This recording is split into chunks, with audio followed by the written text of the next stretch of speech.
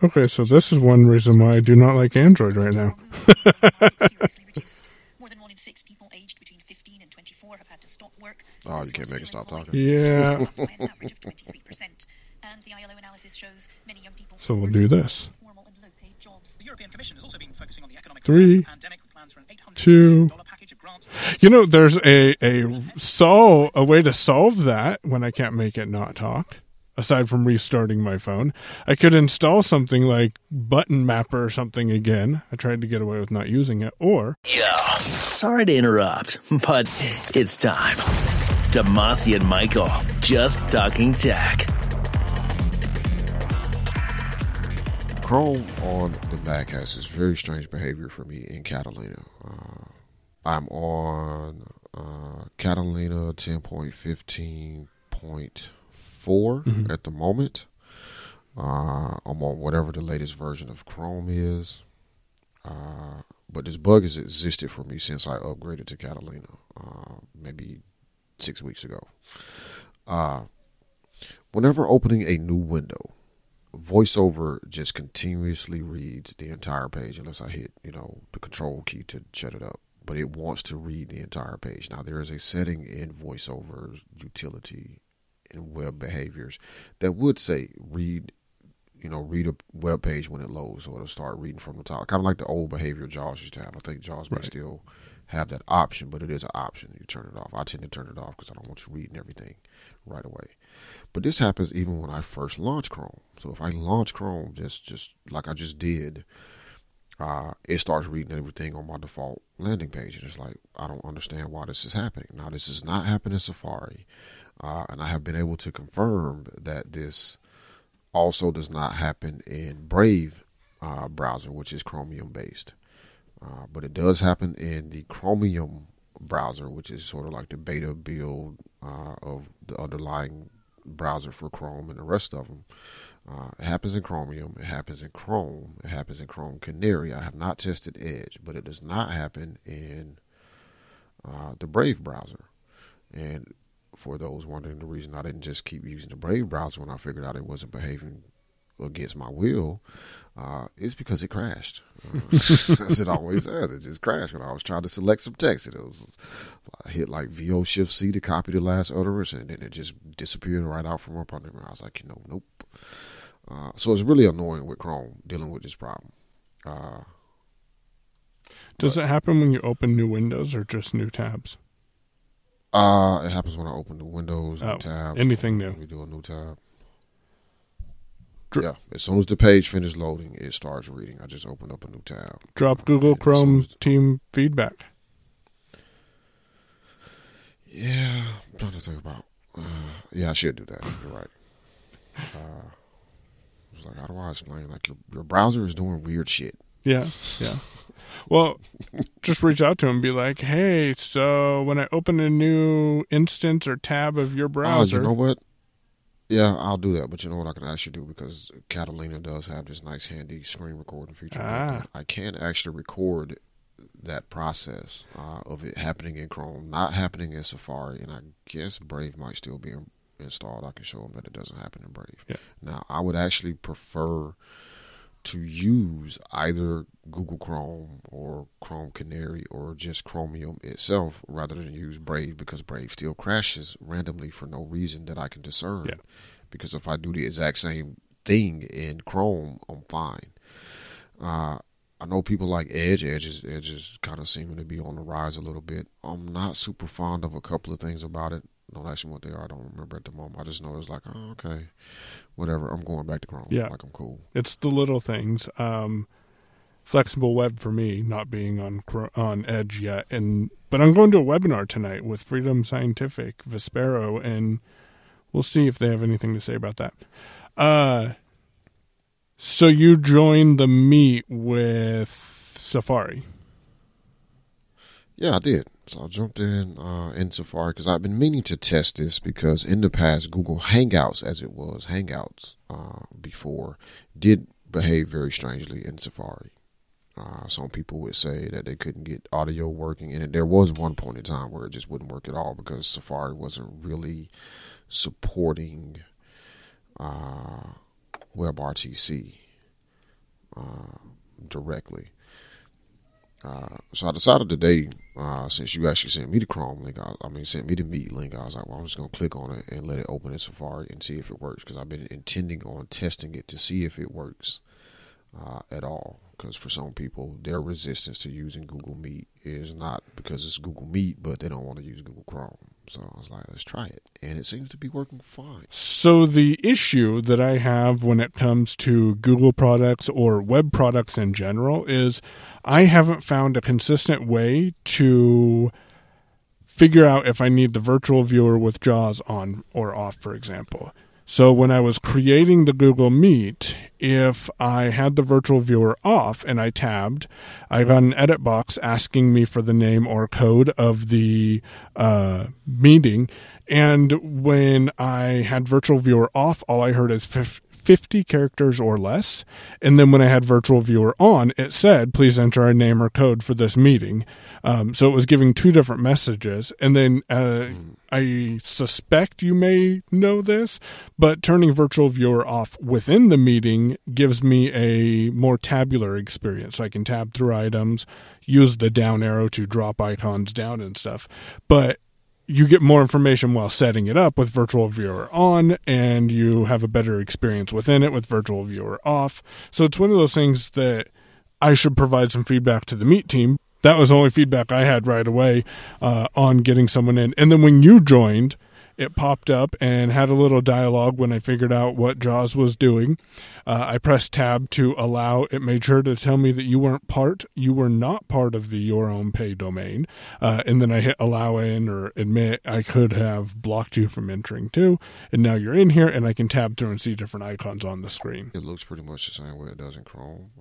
I can navigate with VO arrow keys or tab through the interface. But I do feel your pain when it comes to web applications, because oftentimes the behavior in them is so different, even sometimes from screen to screen. Sometimes I find myself in a web application having to tab. Like I don't have an option to just use the VO and arrow keys to move around. I have to tab to get to certain things, or just use the arrows by themselves, like up and down arrow to move. Lynda.com, for example, like a lot of the courses there give you exercise files.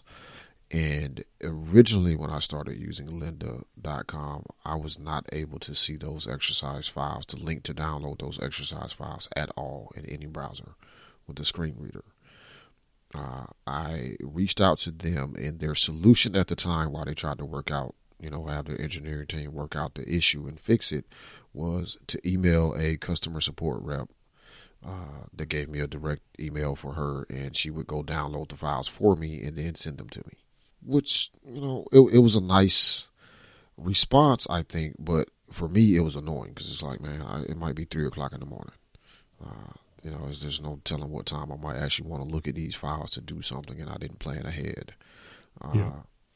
What I figured out, which is a whole different conversation, was using the developer tools to see view the page source, and then searching for what I figured out was the kind of string that would be always there for downloading exercise files.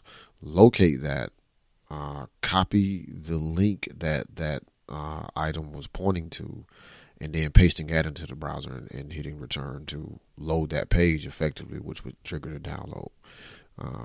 That was not fun either.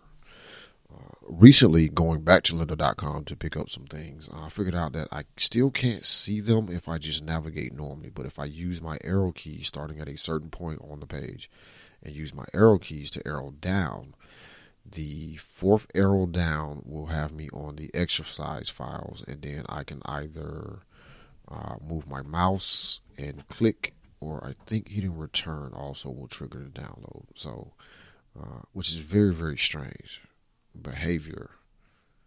So I need to try lynda.com out because I've been meaning to, but haven't really thought of anything that I wanted to check out there. So I will figure out what my experience on Windows is. Yeah, you should give Linda a try, man. Just search for something you're interested in learning more about. Like, I'm pretty sure, I mean, they got SEO stuff. You might want to, dig into what's new there. I mean, there's tons of stuff. And the thing is, like, some people use it and actually go through each individual course that they take, start to finish. And some people kind of do what I tend to do a lot of times, which is jump in, search for something, or go to a series, specific course, and look for the thing in there that I need to learn about, the thing I need to know, and watch those videos and practice and test, and like, okay, I got it, and then go on about my day. But it is pretty good. And what type of lessons do they have on there? Just everything? Pretty much. Or is it just tech related? It's everything, man. They got stuff on there on business management, people management, time management. They got some new stuff up. I don't know how.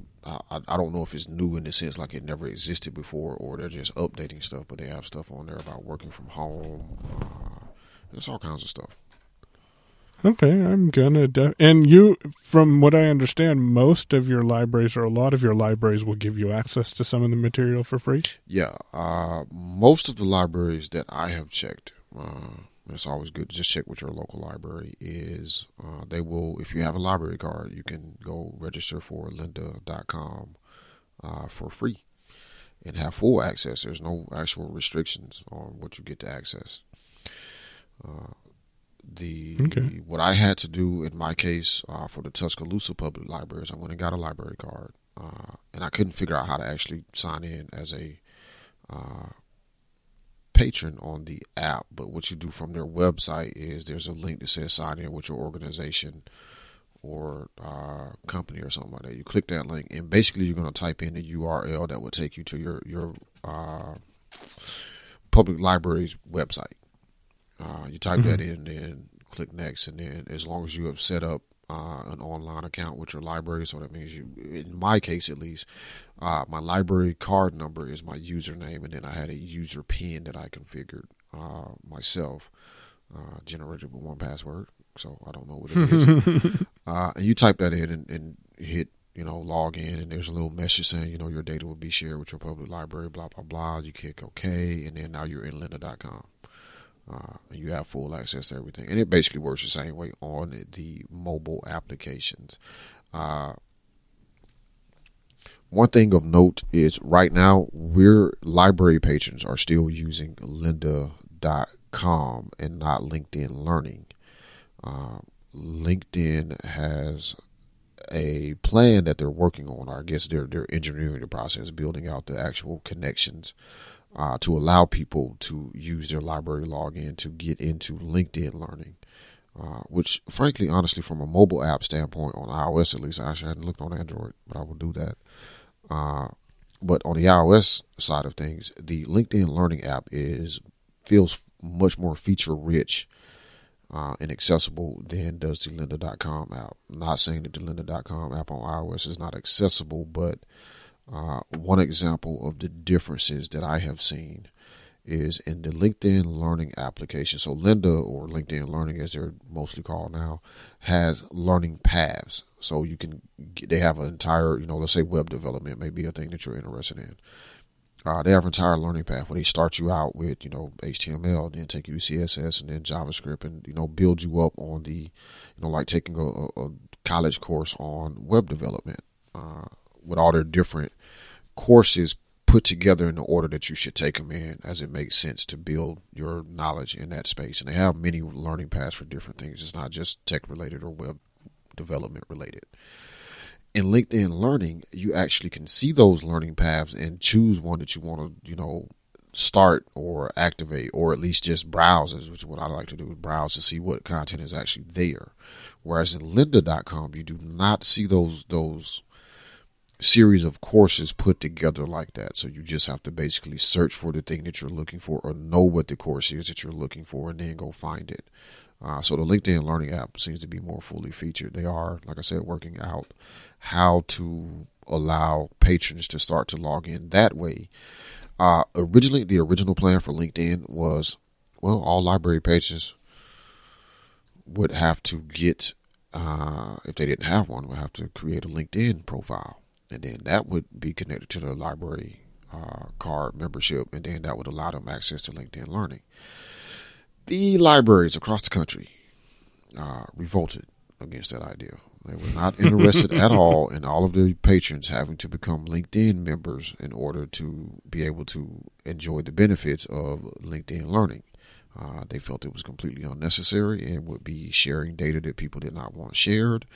And because LinkedIn can be a little bit of a bitch when it comes to configuring your settings and what's public and what's not, especially if you are a brand new user that has never touched LinkedIn before, the risk was there and is real for people to be sharing data that they had to give LinkedIn in order to create an account with the public when they did not intend to. So I completely see their point. Now, for me, I was like, well, man, I don't care. Just give me access to LinkedIn Learner because I already got a LinkedIn account. But I see their point and do actually agree with them for the overall general public. If you're not a LinkedIn member, you should not have to become one. Linda backed off, or LinkedIn backed off on that idea. So it's like, okay, we're not going to do that. What we're going to do is build in special access for library patrons so they'll be able to connect directly to LinkedIn Learning without having to have a LinkedIn profile. That has, of course, delayed that transition over from lynda.com to LinkedIn Learning for people using the library service to gain access. But it's a great service. I appreciate that it exists, and I'm looking forward to actually being able to just get into LinkedIn Learning directly. So I will check that out, and I put a link in the show notes at yourownpay.com/DM47 to a blog post they created that has free courses to help people through the times we're in right now. So might be a good way to check it out if you can't get into LinkedIn Learning with other free courses. I'm not sure if they offer those. They tend to have some free courses here and there that you can get access to, or at least they'll give you the first couple, modules in a course free or something like that. Also, for anybody just really interested to poke at it, that just to poke around, I believe you still have to have a LinkedIn account, but you can get a free 30-day trial of LinkedIn Learning. So do you listen to that Blind Tech show on blind abilities? I do not. Should give it a listen. Serena, Brian, and Jeff. I had to write their names. That's why it's in there in Google Docs, so I didn't forget them, because I'm horrible with names. I don't know if you've ever realized that, but yes, yeah. Yes, I have. Serena, Brian, and Jeff released a latest episode. If you go to the show notes, you'll be able to click on the Blind Abilities podcast under the resources heading, and it'll take you to the exact episode I'm talking about, because Jeff's got a lot of content over there.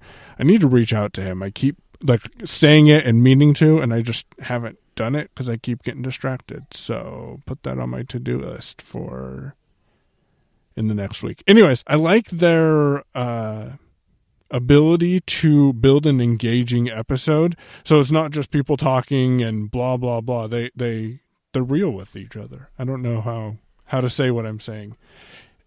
It's nice to see the authenticity of other blind individuals and realize that they're not as a lot of people are portrayed as. Does that make sense? Camaraderie is the word Mike was trying to come up with here, I believe. So which iPhone are you on? I am on the iPhone 8 at the moment, yeah. Have you been looking at the SE 2020? I'm interested in probably trying to get one for my mother. I personally don't want to go to that phone myself because I would like to actually move up to like a 10, 11, something with Face ID. Because I'm not married to the home button at all. Which phone does your mother-in-law have? My mother-in-law has the original SE. Okay. Yeah. I don't know what the trade-in value for that is, because we looked it up, and Nicholas's phone has been having a little bit of problems, so we're thinking about upgrading him this year, but we're not sure. That's going to be, instead of the $399, it's $271 if you turn in an iPhone 7. So it might be worth looking to see if there's any trade-in value for that device. Yeah. But I have looked at it. It is a very interesting phone. Is my thing is like, apparently they really thought it out. Like, they didn't just put something together and get rid of it. They really thought it out in a sense, because they made sure they put in the most current generation Apple processor at the time. They're doing some tricks with the camera so that people still get portrait mode.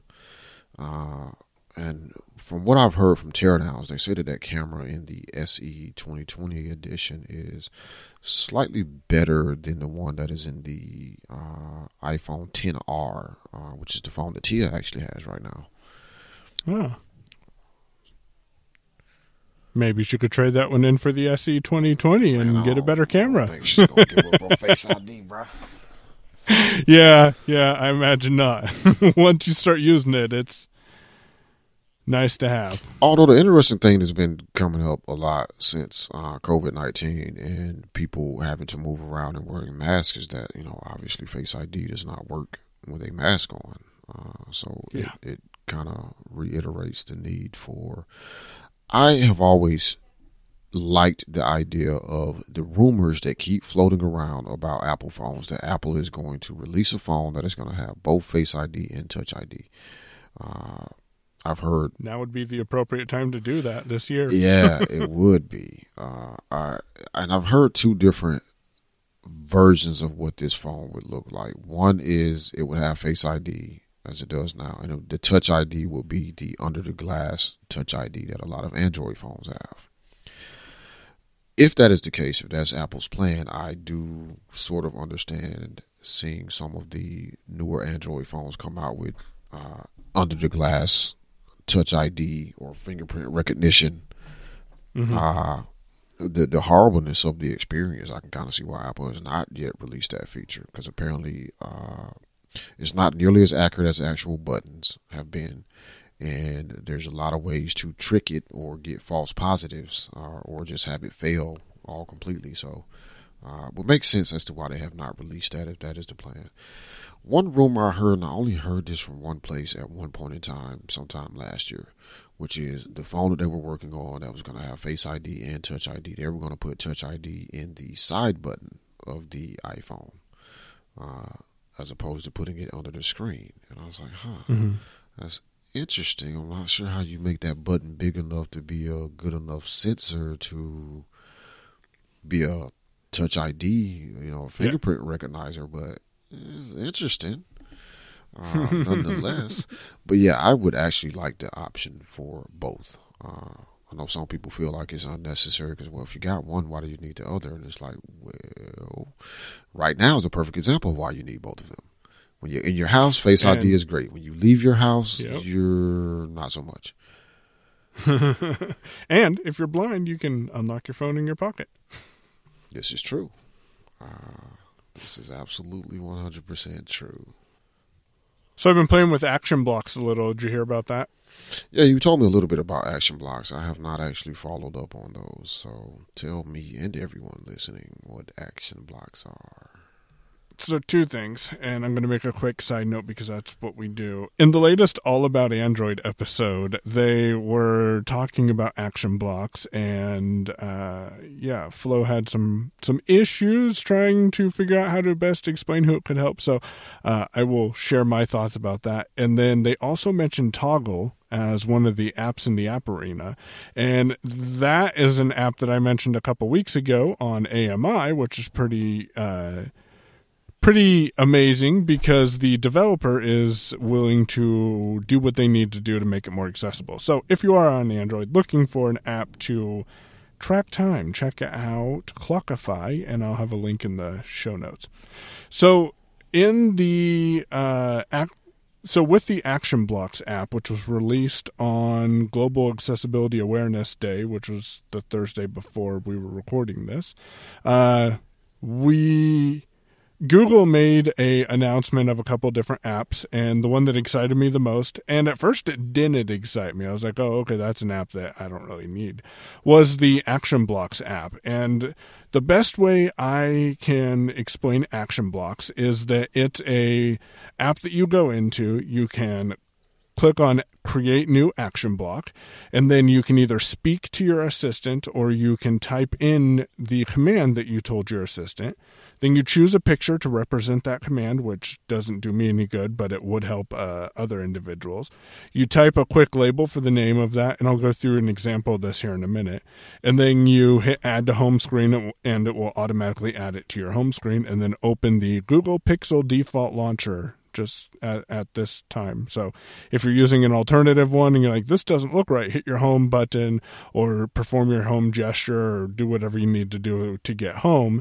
You'll go back to your main launcher, and then for me on Lawn Chair Launcher, it added it to the 4th page. And then when you tap that, it will open the Google Assistant. TalkBack needs to speak a little bit less during that because it reads Google Assistant like 2 or 3 times. And then it performs the command that you typed in or spoke while creating it. Now, you can also set up routines inside of Google Assistant. I believe that's what they're called. And a routine will let you perform multiple different items at once.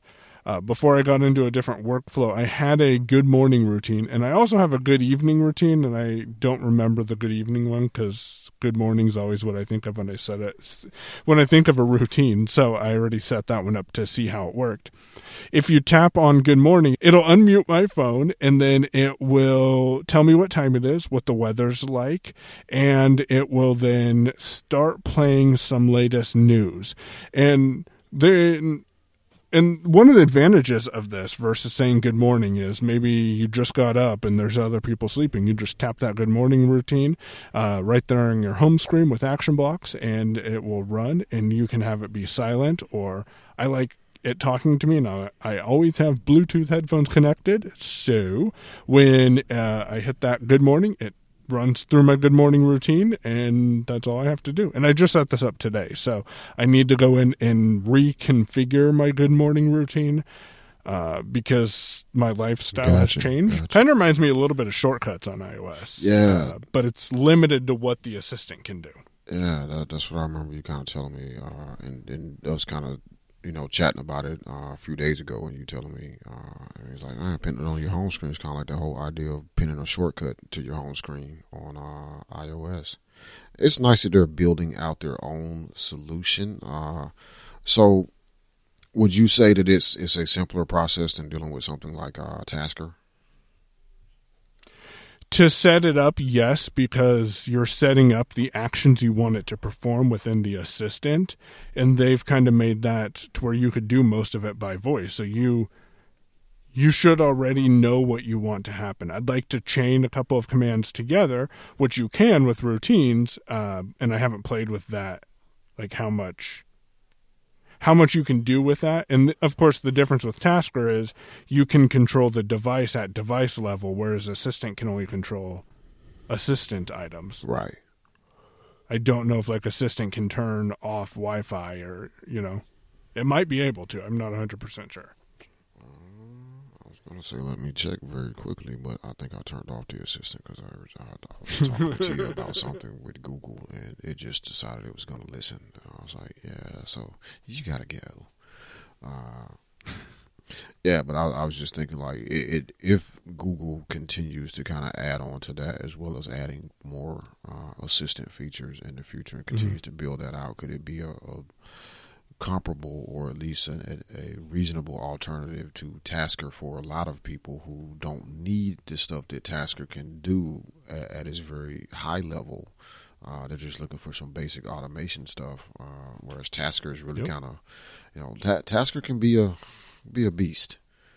It can, as long as they can use, touch to touch the icon, or they can use voice control. And so if they can touch or speak or interact with that icon, then yeah, I think it would be a lot easier for individuals coming to Android. And I mean, we have an event on June 3rd. So what more, if anything, will the assistant be able to do with Android 11 too? Right. I've been focusing on the multi-touch input, but I'm thinking now with action blocks, well, what else can the assistant do? And they are pushing for on-device processing, so it should even speed up that everything you can do with it. Yeah, that brings up a point for me because I have noticed, and I don't follow all of the Android stuff, like as far as the blogs and stuff go, so I don't know what like 9 to 5 Google is saying or stuff like that. But I do listen all about Android. I am on the list here and there, and of course I'm talking to you. But I don't necessarily think Android or Google gets enough credit for what they have been trying to do for the past 5 years at least with Android, which is they are trying to make it more secure.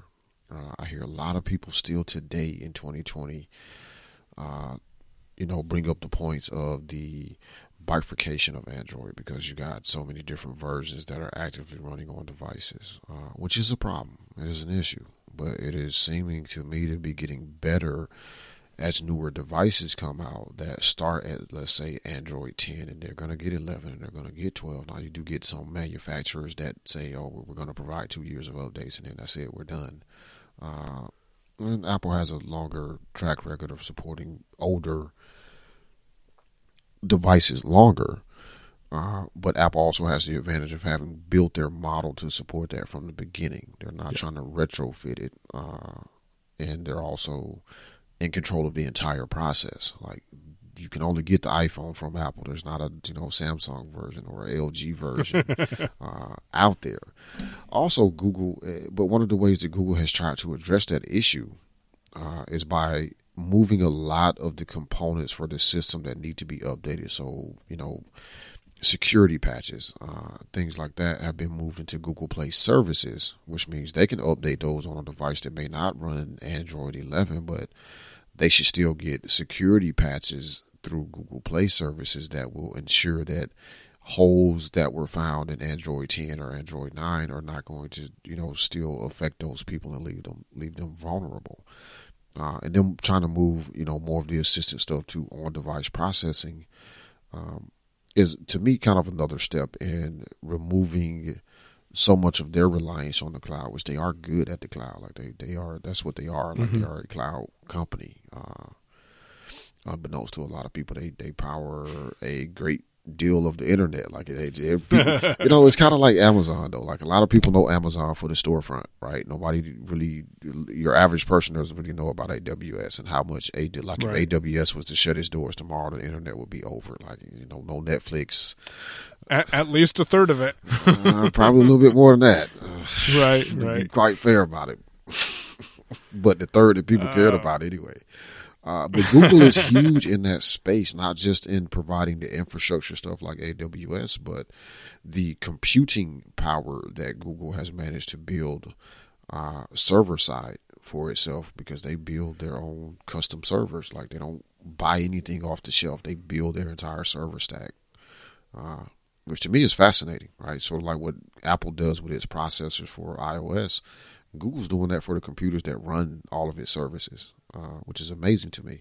So them shifting stuff more to on-device, I think, is their continued progression towards delivering more clarity as well as more privacy enhancements in their services moving forward. And again, I highlight something that I think a lot of people miss. Apple's always banging the drum about their privacy and respecting user privacy and their security. But Google is, out of the two of those, you would say, well, Google, has more data. They collect more user data, which they do. They don't sell it to people. They sell their knowledge of what, said buyer is looking for. They're not actually handing over your data, which is a point that always makes me mad when I hear people, misrepresent the business model of Google. It really ticks me off. But between the two companies, Apple and Google is the only one that gives you a way to securely encrypt your backups for your phone before they go to Google's cloud. So Google cannot poke at your backup themselves. They cannot retrieve your backup if you choose to encrypt it. Whereas, famously, Apple, of course, can at this point decrypt your iCloud backups. There are some areas of your iCloud data that are encrypted and hidden away from Apple that they cannot access, but your typical backup data, which will probably dump, a ton of stuff out of your phone that could be helpful for somebody, they do have access to that because they have been consistently with the warrant turning that information over to the FBI and other law enforcement agencies. Again, they do require that people have a warrant and not just selling it out the back door. But they're able to comply with that. Whereas Google, again, if you choose to set yours up to be secured, encrypted before leaving your phone, Google can't turn over that data to anyone because they don't have, they can turn it over to them, it just won't be much use to them. And again, I always feel like Google has been making strides with accessibility, which they've, for a long time in the blind community gotten a bad rap about. And they're making strides on, one, clarifying what they do with your data, their data management policies, which is good because a lot of people don't want to read 10 pages of legalese to figure out, they're not selling my email address. They're just telling somebody, hey, I know who wants to buy that stuff. I will email them myself. But they're also making, strides towards improving and enhancing user privacy and user security on devices as well as with their services as well. And like I said, it pisses me off when I hear people say otherwise or imply otherwise, especially when it's a person that is in a position to say something that hundreds of thousands or millions of people are going to hear, and then they've misrepresented what the actual facts are. But Demasi, iMessages is secured end to end, and Google Messages isn't. Well, actually, I do listen to 9 to 5 Google, and there are rumors of Android 11 bringing secure messaging to those providers who are supporting RCS or rich communication services. And they did announce, T-Mobile, this is creative, and I got this from all about Android. T-Mobile made the announcement that they were the first to support RCS fully on their network. Well, actually Sprint was, but now that T-Mobile owns Sprint, T-Mobile can say yeah, they got it by proxy. We bought the company that did it first, so yeah, we did it first. Yeah. Welcome to America. So I do want to address something that you said right there, though, because see that's another one of those pain points for me when it comes to the privacy and the security and all of that that people hold Apple in such high regard from. Not that they don't deserve their reputation, but iMessage is a perfect example. iMessage is not encrypted. I mean, it is encrypted. Excuse me. iMessage is encrypted end to end, but you're not managing your keys. Apple is. So as I point out to people, Apple could totally, now they probably would not ever do it without some type of a warrant. And I would want to believe that they would vigorously fight against doing this. But it would be possible. That's the only point I'm trying to make. Not that they have done it, because there's no record, there's no indication whatsoever that they have done this. See, I'm being very clear about what I'm trying to say versus a pundit who just spits some shit out and then 1,000 people. This is why you should listen to our show, because we try to give you the facts. We don't just make up shit or say what sounds good. There's no record that Apple or indication that Apple has ever done this, but the possibility exists. As of iMessage, the way it is today in 2020, May 27th, 2020, because they could totally change the shit at the end of June, right? WWDC. Like, all right, so here's what we're doing. But as it stands right now, Apple could insert themselves or any other third party into your encrypted iMessage conversation, because they're the ones who are managing the keys that handle the encryption of the message traffic. That is a possibility. Again, they've never done it to anybody's knowledge. But they could do it. So while iMessage is end-to-end encrypted, it's not what I call, and I didn't coin this phrase, so it's not what I phrase trust no one encryption, which means things are encrypted on your device and they're decrypted on the other end for that person, but nobody has the ability to peek into your conversation whatsoever. Signal is an example of a trust no one encrypted messaging service, because you have the message decrypted on your end and the person you send the message to can decrypt it on their end, but there's no way for Signal or anyone else to break into that conversation or insert themselves in that conversation without actually having physical access to your device. And if they have physical access to your device, well, they're just going to read the shit anyway. It doesn't matter. You got a whole lot. It's just like I said about 1Password. If you get into my 1Password account, the fact that I have some 2-factor codes inside of there right alongside the actual login, you know what? It doesn't even fucking matter at that point because you're inside of 1Password. You're in my realm. Yeah, like it's over at that point. Even if I moved all of the 2-factor codes out of 1Password, you still would have a way to probably get back to it. Cause guess where I keep the recovery codes? 1Password. Although, you know, if I had have known about this service or this service, sync.com, had existed some years ago, I might have done that differently. As I've set up new 2-factor for different stuff, I've actually been saving those codes in sync.com because, again, they're client-side encrypted. So they're encrypted first before they go to sync servers, which means sync can't hand my data again. They can turn over whatever they want to. It's not going to do anybody any good because it's all encrypted and they do not have the keys. But that is a subtle difference in Apple's iMessage that, again, yes, it is encrypted in the end, but it's not TNO because they could, you know, and again, they have not, but they could do it. And the fact that potential is there means that I don't think people should continue to hold up iMessage as like the, you know, most amazing messaging service in the fucking world because it's not. Like, it's great. It's awesome. It is amazing the way that it works. You know, now for me, at least, my messages sync across my phone and my Mac and my watch. So if I read it on my phone, I don't have a badge on the Mac, etc. It is nice what they have done. But they have not, and it's probably because of user complexity in the beginning, have not, you know, removed themselves from being able to potentially tamper with that conversation. Signal is the gold standard. It is such a gold standard that WhatsApp switched to using them several years ago before they were purchased by Facebook. WhatsApp actually switched to using the Signal protocol for their messaging. You know, they built all their extra stuff into it on top of it or whatever, but they're using Signal's protocols for their encryption, which means when they tell you your shit is encrypted, it is encrypted. There's no bullshit about it. Even Facebook can't poke at your shit in WhatsApp if you choose to encrypt it. I'll ask you one of these last questions. Are you doing anything creative with shortcuts on iOS? Not really at the moment.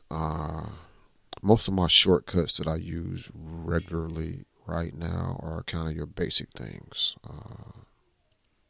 So I have the one that I can run that will put the phone in Do Not Disturb very quickly and all of that, or come out of Do Not Disturb. But nothing super clever at the moment. Okay. Yeah, I got a couple ideas for them. There's a few interesting apps that have been released on iOS in the past couple of months that give some additional power, I think, to shortcuts, but I haven't really investigated them. So Data Jar is one of those where it will it would allow you to use like a password or any sort of data that you didn't want sitting actively in a shortcut. But you want to be able to retrieve when you run a shortcut. That's one app that I'm interested in playing with, but I just hadn't really found a need for a thing that I need to do just yet. And I'm finding more and more that if I don't have a reason to do something, I'm not as motivated to just go tinker with it to see like, oh, what can I make over here? It's like, I'm not fucking with that wood until I actually need to build a shed, and then we'll see about that. But, you know, what I've got working is working now just fine for me, and I don't need to change shit up because I might break something. Yeah, you know, man, I'm really trying to accelerate my you know, try to shorten the curve as much as I can for learning PHP because there's so much stuff that I want to do inside of WordPress that, there's a plugin that might do that, but it didn't quite do it exactly the way I want it done, or it's totally unnecessary for this minimal feature that I would like to be able to do that I know there's PHP I could just write for it, but I want to understand what I'm doing. I don't want to just go copy something from somewhere and put it in the appropriate file for a plugin or the appropriate, template file for a child theme and just have it run without knowing what the hell it's doing. Because number one, if something breaks, I don't really know how to fix it. And two, like, I can't be certain because I don't have that deep understanding of PHP that I'm trying to obtain to know whether or not this code is in any way sloppy. Like, sometimes I can look at stuff and like, that don't make sense. But sometimes what looks repetitive to me or extreme, like, man, you couldn't have condensed that a little bit more, like, nope, that's exactly how you had to write it. Like, there's no shortening that. There's no condensing that. That is the most compact piece of code you're going to see to accomplish the thing it is trying to accomplish. So I'm not, I'm mostly focused on learning a lot of PHP, boosting my CSS skills a little bit, but mostly focused on PHP. I'm not even really looking at JavaScript all that much because I feel like I need to focus on a language specifically as much as possible to learn it, because once I learn and I'm comfortable with PHP, that would allow me to do my job better from the development side of WordPress. And then I feel like it will be somewhat easier to pick up a different language, because it won't be learning the language from scratch so much. It's like, okay, all programming languages at their core are similar. It's just somebody chooses to implement the way of doing things a little different. It's sort of like switching screen readers in Windows. Yep. I think is a good analogy. Yeah, for people who've used screen readers. Like, if you use JAWS forever, you can switch to NVDA, and the biggest things you have to learn about NVDA is how did they implement the functions that you were used to using in JAWS, or how did they implement cursor routing and mouse and what did they call and all of that. Yeah, and what do they call it? But the same function still exists, right? So if you already know, if you know JAWS well, you won't have as much trouble or as steep of a learning curve getting into NVDA. Whereas if you have been, if you have a patchwork of knowledge on how to use JAWS, then, NVDA is going to be a bitch. I'm going to tell you, it's going to be a bitch. Yeah. So pick one, get to know it, and then possibly branch out if that's something you're interested in doing. Programming by stealth, it sounds like, is going to start talking about PHP. Yeah. I think they're going to get there eventually at some point, because he wants to eventually get her to be able to write her own theme is sort of his goal. But I also think in the process he's going to be writing his own theme. See, if you listen to so Programming by Stealth, which we shall link to in the show notes at yourownpage.com/DM47. Yep. Programming by Stealth took the same approach that I'm trying to take, which is kind of somewhat where I got the idea from. To be quite honest, which is just I wanted to do PHP first as opposed to JavaScript, which is where they really started down the actual programming path, was JavaScript. Because I don't really need all that much JavaScript. Like, it's handy and it's a good language to learn, because there's so much stuff that could be automated with JavaScript. I mean, Drafts uses JavaScript to do some automation. The Omni apps are using JavaScript. There's JavaScript used in WordPress all over the place on the web. That would probably allow me to do some slick shit with our discourse if I knew JavaScript. But I always think of JavaScript as a client-facing thing, whereas the PHP is what makes the fucking shit load in the first place. Like, that's what I need to really master. Even though a lot of people say PHP is, it's outdated, blah, blah, blah, whatever. I'm using WordPress. It uses PHP. So that's at what least for now. Probably forever. It's never going to not use probably. PHP. The JavaScripty part of WordPress is really client side. It's really presentation.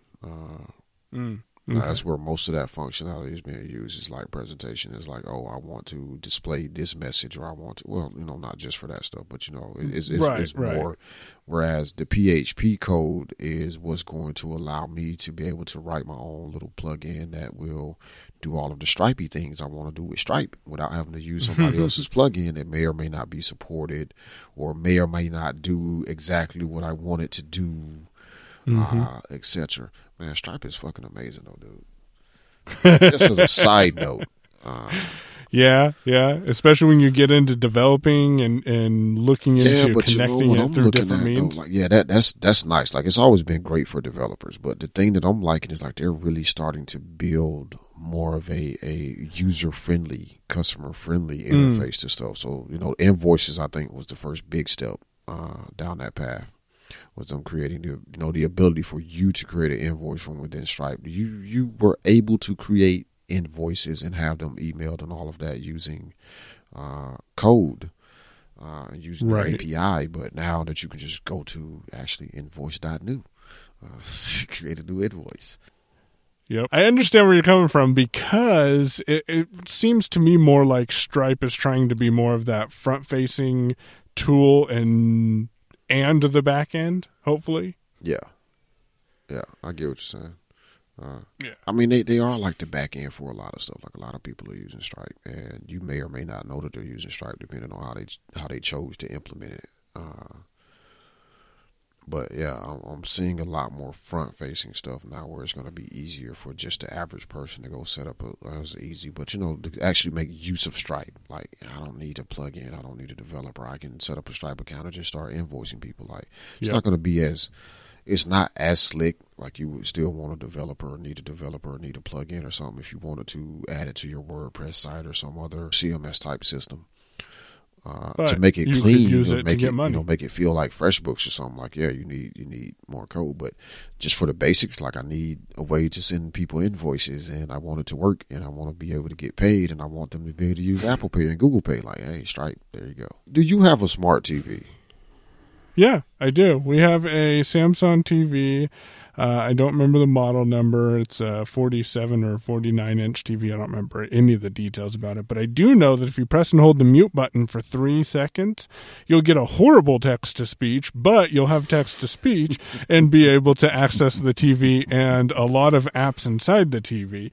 I am considering a dongle. So we have a Chromecast, but Chromecast is a complicated concept to explain to some, that you start the playback on your phone and then you hit this button and you send it to the TV versus you browsing the TV itself to watch something. So I think I'm going to pick up a Fire Stick, or if rumors are true that I've been reading and hearing about, an Android stick if they come out, or something to plug into the TV. I don't want to pay for an Apple TV because I'm not really in the Apple ecosystem right now. So the boys are the only ones with iPhones, but Mallory and I both have Android, so that's why we're looking at those alternative solutions. So one recommendation would be, don't get the Fire Stick, get the Fire TV. Because you get a little bit more processor power. A lot of people I know that have bought Fire Sticks tell me that they tend to kind of freeze up, and in a lot of cases they're not using the accessibility features built into it. So I think it's just kind of underpowered. So I would say get a Fire TV. Probably in a few weeks, Prime Day will be a thing. Maybe. Prime They're Week, talking about moving it to September. Oh, what the hell? Yeah, I suspect you didn't hear that on any of the podcasts. No, but I am a little behind this week, at least, anyway. I listen to way too many podcasts. I think the only thing I have listened to this week at all, or anything that's fairly recently new, is Cortex. I think it's the only thing I've listened to. They had an interesting discussion about his Spaceship View video, which we linked to last week. Or last episode. But yeah, not Apple TV. Apple TV is fine. I say if you can catch one on sale, it's cool, because because then you don't really have the ability to control it. You would have to use the remote control. Right, because I don't think they have a remote. There's not a remote Android. out for Android. Yeah, that's the sucky shit. So I would say leave Apple TV out, because nobody wants to have to deal with that funky ass remote they got for the TV. Android TV is interesting. I really hope they come out with like a new device for that. A lot of people have been using the NVIDIA Shield, which has Android TV built into it. Oh, I don't know why I didn't think about that. It's been mentioned on All About Android. Like I did, for some reason that didn't even cross my mind. So that could be a potential solution. Or time to Google. Time to eBay search. Yeah, I think eBay. Yeah. eBay Cheaper has been that way. an interesting place. Has it? So eBay has been an interesting place. I hadn't used it for a while, and then I recently started kind of getting back into it because I was looking for certain things, and it's like, I'm gonna go check eBay. But I think at least for me, for a while, it was kind of out of mind, out of sight, out of mind. It's like Amazon for everything. But jumping over on eBay, like you find a lot of great deals on eBay. And you can help small people on eBay. Not small people like physical smallness, but single individuals or a family. Or you can help put food on someone else's table if you go and you shop eBay right, because you're buying something used or something new that someone never used. Like all these shoes Mallory has in this fucking closet.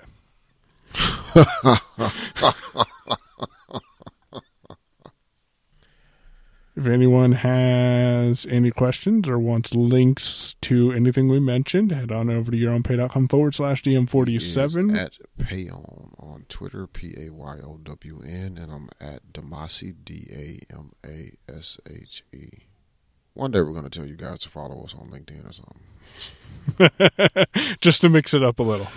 Just because Twitter's going to get shut down. You ain't heard? Oh, I heard this morning.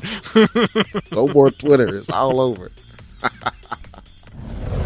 You've been listening to Your Own Pay Podcast. If you've enjoyed today's episode, visit yourownpay.com/cast for exclusive content and to contact us today. We're eager to hear your thoughts and about how you're making this podcast your own. Thanks for listening. We'll be back soon. The Your Own Pay Podcast, yourownpay.com.